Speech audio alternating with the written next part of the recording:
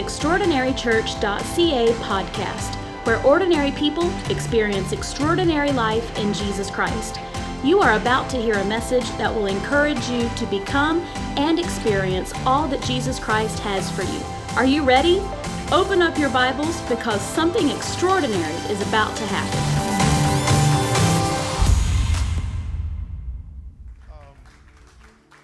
I want to read a scripture and then we'll be seated and we'll carry on. I want to share with you a little bit from the Word of God today.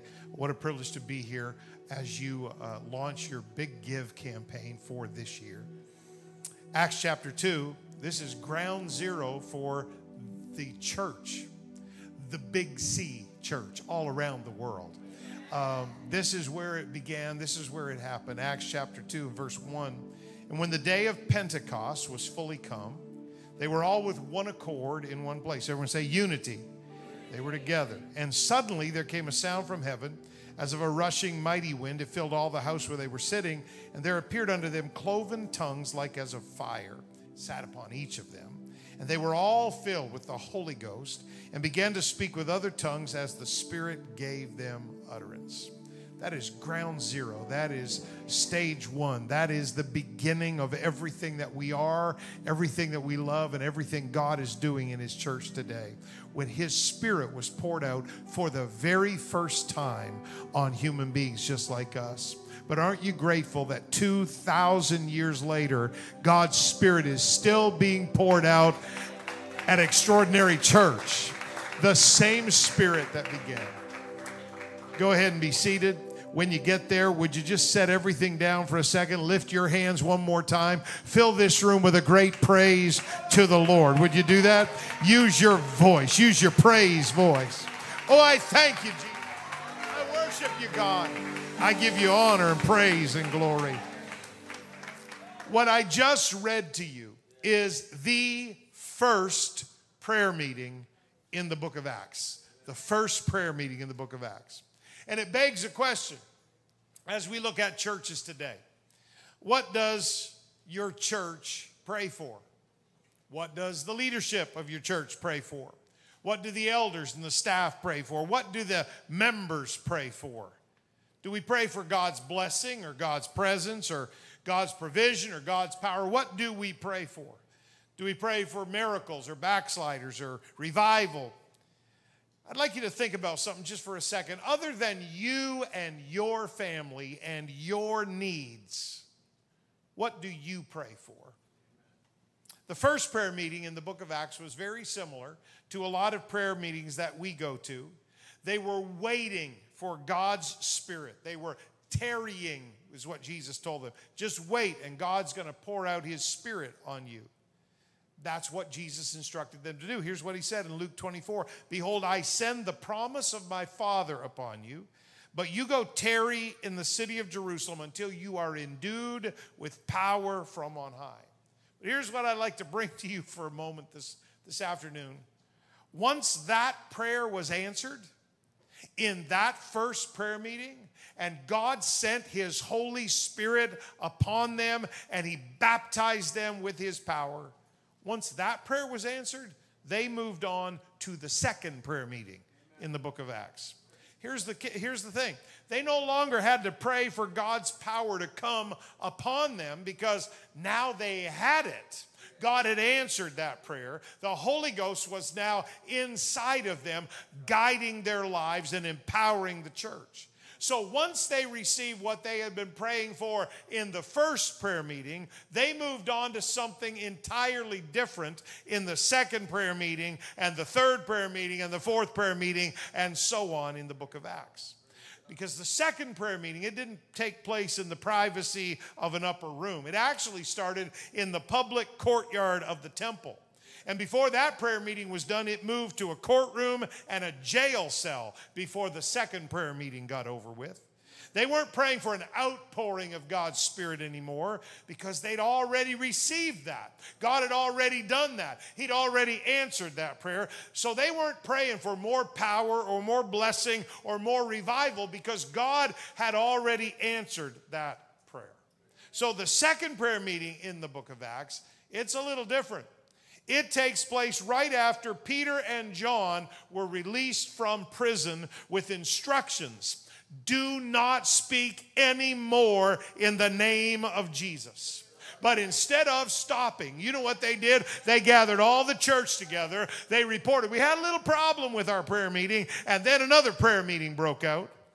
Can you remember, if you've read the book of Acts, can you remember what they prayed for in the second prayer meeting? It's a little unusual. These people were just a little bit strange.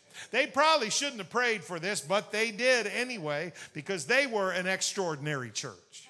You see, this is the church in the first century that operated under the constant threat of persecution. If it hadn't been for the hand of God, they wouldn't have survived the first century. So if they'd have had any common sense at all, they would have prayed for protection or for safety or for covering or provision or blessing or 1,000 other things like we often do. One pastor in the United States, he stood up and told his church, would you please stop praying for protection? It's embarrassing when we're already praying all the time praying for protection, especially when people come from other countries where the church is persecuted. It's like, what are we praying from protection from? Walmart? Like, what are we praying for protection from? In that first century church, they didn't have any prayer requests quite like that. Can you remember what they prayed for in their second prayer meeting? The first prayer meeting, they're praying, God, pour out your Spirit. But once they got God's Spirit, here's what they pray for. Acts 4:29. And now, Lord, behold their threatenings. It's rough out here. And grant unto thy servants protection. Send the angels to put a bodyguard around. No, they said, grant unto thy servants that with all boldness they may speak your word. Seriously? You guys are going to pray for boldness? Peter and John still smell like a jail cell, and you're asking God for more boldness? Don't you get it? Boldness is what landed them in jail in the first place. Maybe you should have prayed for a word of knowledge, because it doesn't seem like this is working very good. Maybe you should have prayed for some discernment, because you're just not figuring this out. They're praying for boldness. Oh yeah, and they did ask for one other thing. Verse 30.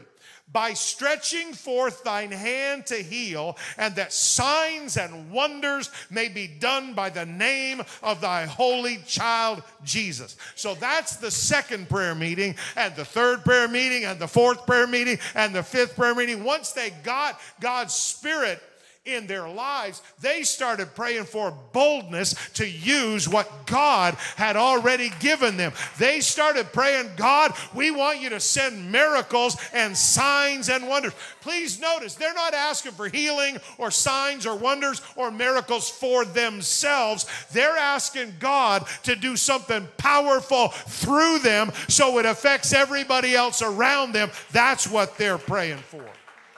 So their prayer meeting is not like us four and no more.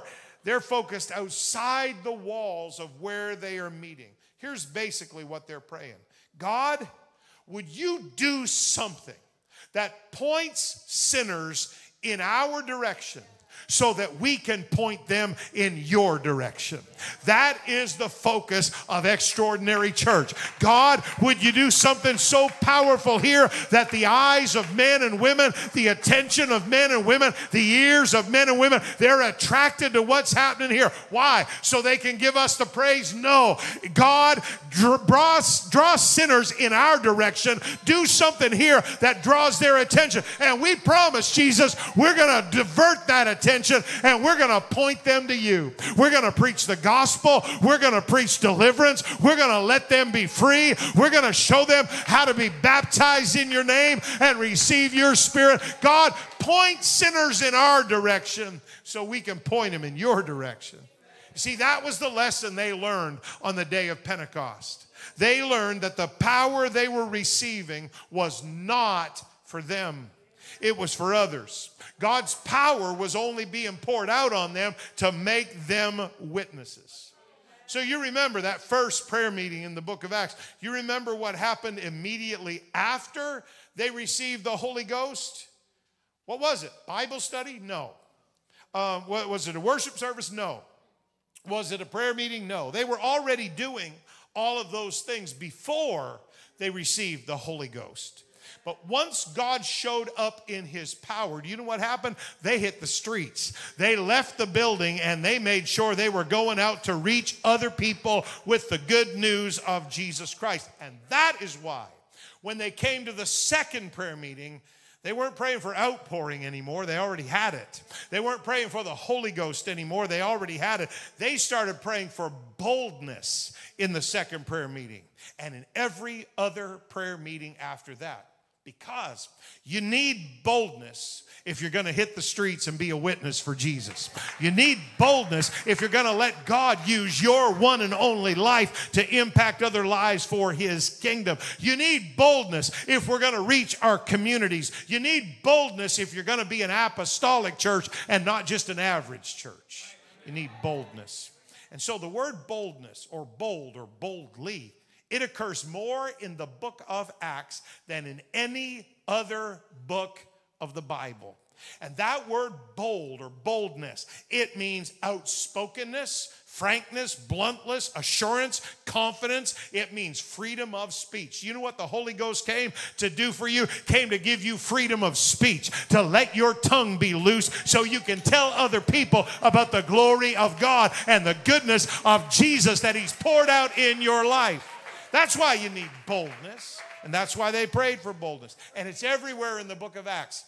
I won't take the time, but if you flew over the book of Acts, here's what you'd see. Chapter 4, when they saw the boldness of Peter and John. Chapter 9, Saul preached boldly at Damascus in the name of Jesus. Chapter 9, Saul spake boldly in the name of the Lord Jesus. Acts 13, Paul and Barnabas waxed bold. Acts 14, they abode there speaking boldly in the Lord. Acts 18, Apollos began to speak boldly in the synagogue. Acts 19, Paul went into the synagogue and spake boldly. If you flew over the book of Acts, here's what you see. A bunch of people that have been so changed by the power of God that they are bold. They are loud and proud, not of themselves, but of the God that has delivered them and changed their lives. And they want everybody to have the same privilege. And so that begs the question, what do we pray for?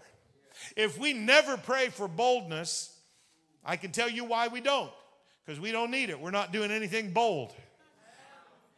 We pray for what we need.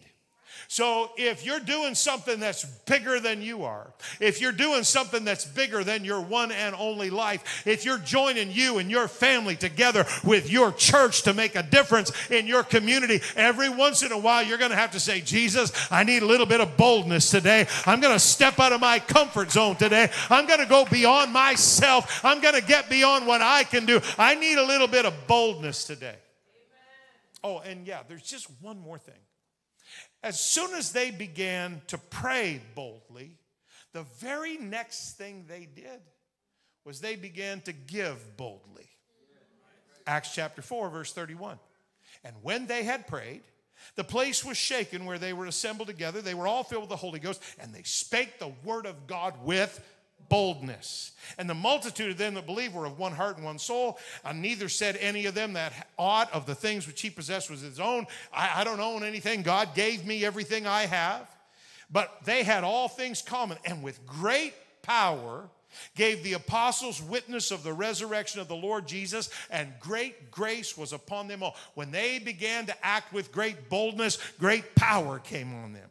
Neither was there any among them that lacked, for as many as were possessors of land or houses sold them, brought the prices of the things that were sold, laid them down at the apostles' feet, and distribution was made unto every man according as he has need. They had strategic partners, Pastor, and they just started blessing everybody in every direction.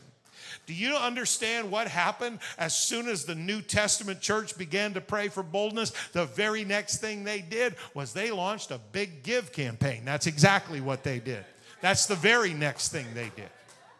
And so what they were saying was, God, let me not only be bold, let me invest in something that is bigger than myself.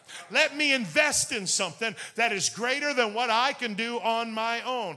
God, I want to invest in this because I want you to do something so extraordinary that it points sinners in our direction. And as soon as you point them in our direction, Jesus, we're going to point them in your direction. We're not here to say we can help you. We're here to say he can help you. We're not here to say we can deliver you from your addiction, but we are here to say He can deliver you from any addiction. He can deliver you from any problem. He can deliver you from any situation. That's why we pray for this community. God, point them in our direction so we can point them in your direction. That's what we're here for today.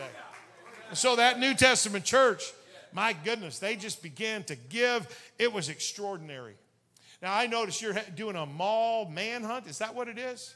Well, there's another thing that's not as positive as a mall manhunt. It's called mall madness. Have you ever heard of this, mall madness? It might be an actual medical condition. I'm not sure. In our culture, we've got mall madness. Our culture discourages the idea of contentment.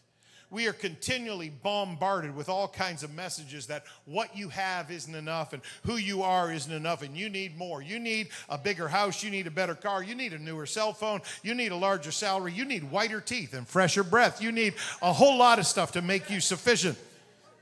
Materialism is the monster of more. That's what it just keeps crying. More, more, more. One of the 10 commandments in your Bible forbids something called coveting. Now, coveting is an old word. We don't use that anymore. I can almost guarantee nobody was sitting eating their cornflakes this morning talking about coveting. But coveting simply means the uncontrolled desire to acquire. And we've got it. It's a virus in our society. The Hebrew word for coveting is hamad. And you kind of need a little bit of a head cold to say that word. And that word means to desire something that really you were never meant to own. And so that's why the command against coveting says, don't covet your neighbor's possessions. Just because somebody else has it doesn't mean that you need it. We live in an epidemic of unthankfulness. But I've got to tell you, if you're seated here today in this wonderful city, in this awesome church, you are blessed. If you've got a little bit of education, you're blessed. 1 billion people on our planet have no education whatsoever. If you've got a place to live, you're blessed. 1 billion people, they exist in slums or boxes or mud huts. If you've got enough food to eat, 1 billion people on this planet don't have that. If you've got clean water, 1 billion people don't have that. If you've got electricity, 1.6 billion people don't have that. If you've got a stove, 2.5 billion people don't have that. If you've got a toilet, 2.6 billion people don't have that. If you've got enough income to survive, 6.5 billion people don't have that. And if you've got the freedom to worship, and thank God we still do, 5 billion people on this planet don't have the freedom you have to come into a place like this and lift up your hands unafraid and worship God. We are blessed. We have everything to be thankful for. We have no hard luck story to tell. Our God has been so good to us. Oh, by the way, if you've got the Holy Ghost, 7.6 billion people don't have that experience. You're abundantly blessed if you're filled with God's Spirit. My. Wow. So this is why you see scriptures in the Bible. The apostle, they'll write and they'll say, now thanks be unto God for his unspeakable gift. It's hard to even describe. Jesus talked about becoming a child if we want to belong to his kingdom. I don't know if you've ever noticed this, but we say to little kids all the time, what do you want to be when you grow up? You ever said that to a kid? What do you want to be when you grow up? And you get everything from like astronaut to ballerina to like fire truck, which doesn't make sense, but they don't know that. What we never do to kids is lean over to them and say, what do you want to get when you grow up? We don't say that. We say, what do you want to be? How is it that when we become adults, we start living as though getting was the all-important thing instead of becoming? And so God wants to make us become something. And sometimes it flies in the face of what our culture would teach us. I don't know what you'd tell the little widow woman in Mark 12. She gives her last 2 coins in the offering at church. You'd probably tell her, you need to keep some of that for yourself. That's not what Jesus said. He said she cast in of her want. She cast in all she had. Other people were just giving God a tip out of their abundance, but she gave and Jesus commanded her. I don't know what you'd tell the businessman in Luke chapter 12. He wanted to expand his business empire. He wanted to live comfortably in the future. He wanted to build bigger barns and silos to store grain and retire early. And Jesus said, thou fool, you've invested in all this stuff down here, and this night your soul's going to be required. You're going to die. And what's it going to matter that you built all this stuff that you're going to leave behind? You see, none of us can enthrone the true king unless in the process we dethrone all of our other kings. If Jesus isn't Lord over our possessions and our money, he's not Lord, period. So today's the Big Give campaign. I'm so grateful to be here on this day because here's what I know. Jesus gauged Zacchaeus' spiritual condition by his willingness to give. And he gauged the rich young ruler's spiritual condition by his unwillingness to give. Now, Pastor's been teaching this, and if you haven't seen it yet, you need to go back and you need to watch what he's doing midweek because it will instruct you and it will direct your life and it will bless you. Matthew 16:26, Jesus said, what is a man profited if he gains the whole world and he loses his own soul? Or what will a man give in exchange for his soul? Do you understand that the Bible that we read, God's Word, devotes twice as many verses to money as it does to faith and prayer combined? There's about 500 verses about faith, about 500 verses about prayer in the Bible. There are 2,350 verses about money. Why does Jesus say more about money than he does about heaven and hell combined? Why does Jesus, the Savior of mankind, spend 15% of all of his recorded words talking about money? Why is 1 out of every 10 verses in the Gospels devoted to the subject of money? Why did Jesus tell 16 out of his 38 parables about the subject of money? Why did Jesus say more about money than any other subject?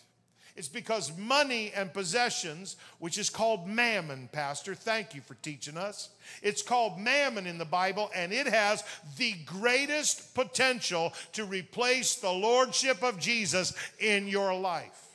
You say, what's the enemy of your life for God? And everybody says, the devil. Well, that's pretty obvious. If the devil comes at you, he's like, I rebuke you. But it's mammon, it's money and possessions, because that sneaks up on you. And you become dependent on that instead of God. Here's what Jesus said in Matthew 6:24. No man can serve two masters. He's either going to hate one and love the other, or he'll hold to one and despise the other. Here's the punchline. You can't serve God and mammon. You cannot serve God and materialism at the same time. And so that's why at Extraordinary Church, we give an opportunity. It is not a burden to us. It's not something that we resist. It's something that we open our hearts to, and we say, God, I want to do two things today. Number one, I want to bless your kingdom abundantly. I want to pray boldly, and I want to give boldly. But number two, I want to conquer mammon in my life. I want to conquer materialism in my life. I don't want to be bound by everything that everybody else on my street is bound by. They're all thinking about the next promotion and the next blessing and the next car and the next house and the next vacation property. You know what I'm thinking about? I'm thinking about, God, what could you do through a group of people like this in a great city like this to reach people for your kingdom? And so, Pastor, he privileged me and blessed me to let me talk to you today. And if this is your first time at Extraordinary Church, I am the uncool version of pastor. But you need to come back next week and hear the cool version of a preacher. So here's the deal. Unless people give systematically, they very seldom give substantially. You have to figure out, where am I going to invest? How am I going to do this? And they did a survey a few years back among Christians of all different denominations, and here's what they found. There are 3 levels of giving, more or less, in the church world, in all the churches combined. 96% of Christians give less than their ability to give. They could easily give more, but 96% give less. 3% of Christians give according to their ability. Only 1% of Christians give beyond their ability. Now, giving beyond your ability is actually the sweet spot of the miraculous. Giving beyond your ability is given when sometimes the numbers don't seem to add up. And sometimes the bottom line says maybe we shouldn't. Sometimes it's given beyond our means. Sometimes it's given despite the risk. And sometimes it's given away some of our necessities, not just given away some of our luxuries. But when you give beyond your ability, that's when God's ability steps in. Because giving is not about donating money. And Pastor said it so great today. It is not about giving money to a church. It is giving your resources through a church so the kingdom of God can be expanded. So we give our treasure, but we also give our time. And we also give our talents into the kingdom of God. Jesus said in Matthew 6, don't lay up for yourselves treasures on earth, because moth and rust will corrupt. Thieves will break through and steal. You know, when you buy something, now you got to maintain it. You got to insure it. You got to polish it. You got to clean it. You got to take it for service. You got to park it in the garage. You got to store it somewhere. Some of you have stuff that you don't even know that you have. My dad, he passed away in 2020, and my mom and I were cleaning out a closet, and he had this shelf. He was a pack rat. He was a great man of God, but he was a pack rat. He had this shelf in their bedroom closet. It had a whole bunch of collector's plates. That was something he was into. I have no idea. I did not inherit that gene. And he had always told my mom, you can do anything you want with the closet, but stay off my shelf. When he died, we got on his shelf. We pulled down plates. Oh my goodness. They'd all be like out of style now. He was keeping them. They were all wrapped in styrofoam. It's like, Dad, what were you doing? Like, who was ever going to use these? Because I didn't want them. It's just funny the way people collect things. And, you know, you got to have like the 12th thing in the series because you have the first 11. That's a trap. You need to give that up. You need deliverance. Here's the deal, though. Here's the deal. If you get something, your mind goes to it. Now you got to worry about it. You got to care for it. And you got to maintain it and sustain it. That's why Jesus said, you shouldn't lay up treasures down here. That's not where you should focus. Lay up for yourselves treasures in heaven where moth and rust don't corrupt and thieves can't break through and steal. But here's his punchline. For where your treasure is, there will your heart be also. Some of us, we have so much anxiety in our lives. You know why? Because our treasure has been put in things that it's not helping us. It's not doing anything for us. And so when your treasure is invested down here, your heart follows your treasure. If I put my treasure over here in some possession, now my heart, my attention, everything is directed toward that. But if I invest my treasure in the kingdom of God, you know why it's exciting at Extraordinary Church? Because we've got people here that have invested their treasure in the kingdom of God. So their heart's all about the kingdom. Because where your treasure goes, that's where your heart goes. If you're struggling in your life, you need to invest some of your treasure, your time and your talent in the kingdom of God. Because when you invest it in the kingdom of God, your heart automatically goes there. You won't struggle near so much with your heart.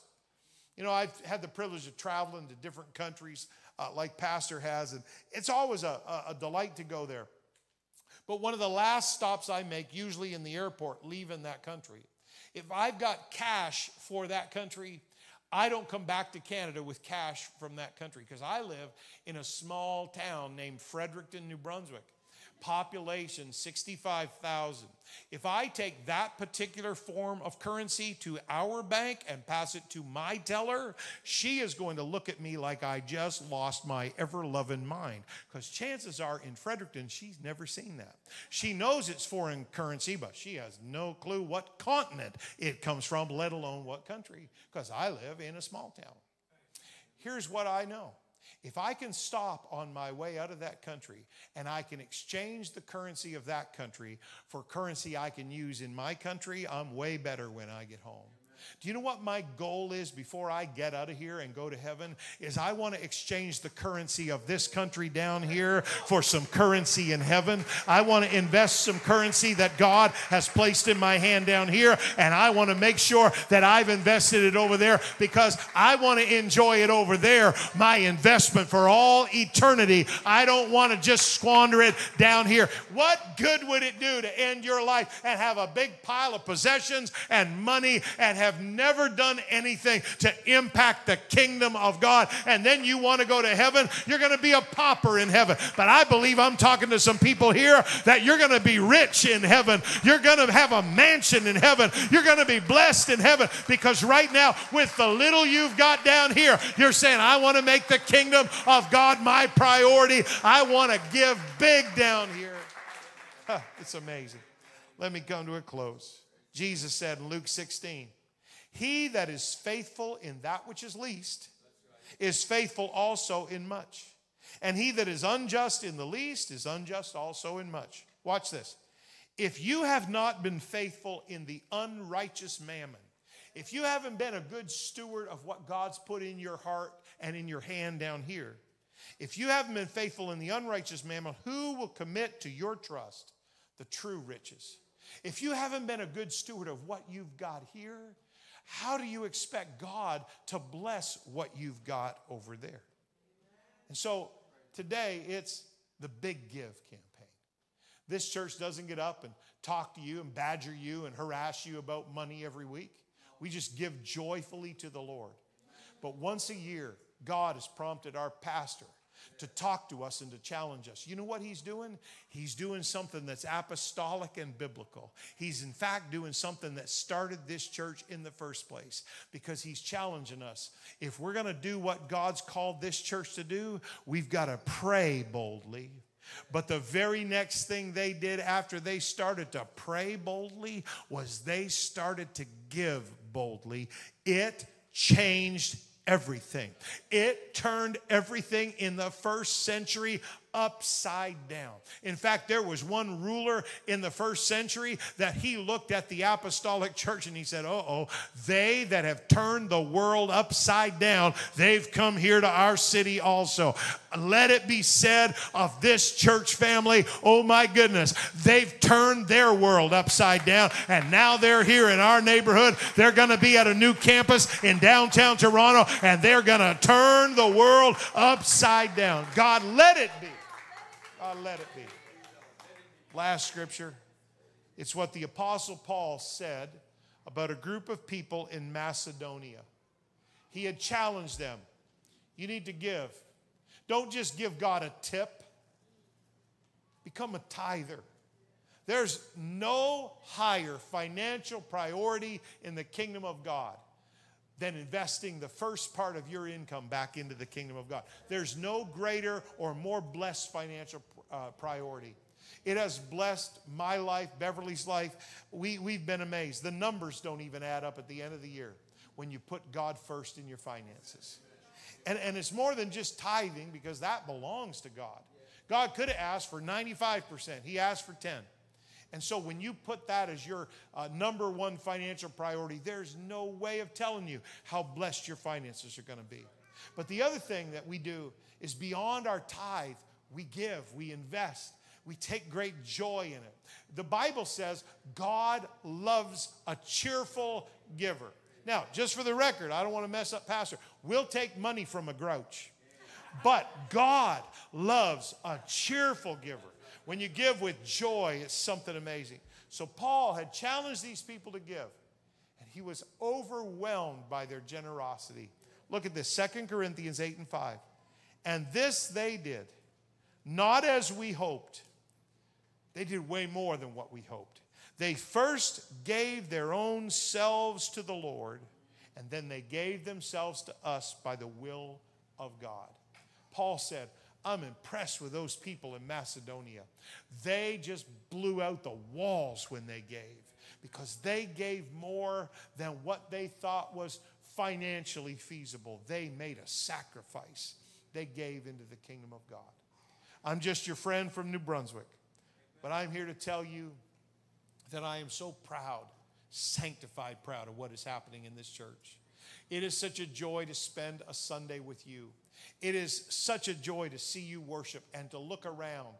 And Pastor was giving me the 411 during the worship service. That one received the Holy Ghost just a while ago. That one was baptized. That's amazing, brothers and sisters.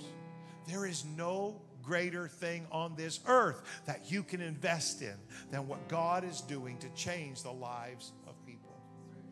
And our prayer is, God, do something that draws the attention of our city to us. Not so we can puff up with pride and think, oh, how cool we are. God, draw their attention to us so we can point their attention to you. God, do something that turns their attention in our direction so we can turn their attention in your direction. Today, I challenge you. They have prepared for you to give. Pastors explained these categories. My goodness, I think it would be the will of God. If you've bought into God's kingdom, it would be the will of God for you to fill out every number on that list. I know that I would. I know that I do in my church at home. I'm so grateful. Long before I was ever a preacher or a pastor, I was a tither and I was a giver. My life has been abundantly blessed by investing in the kingdom of God. I'd like to pray for you today.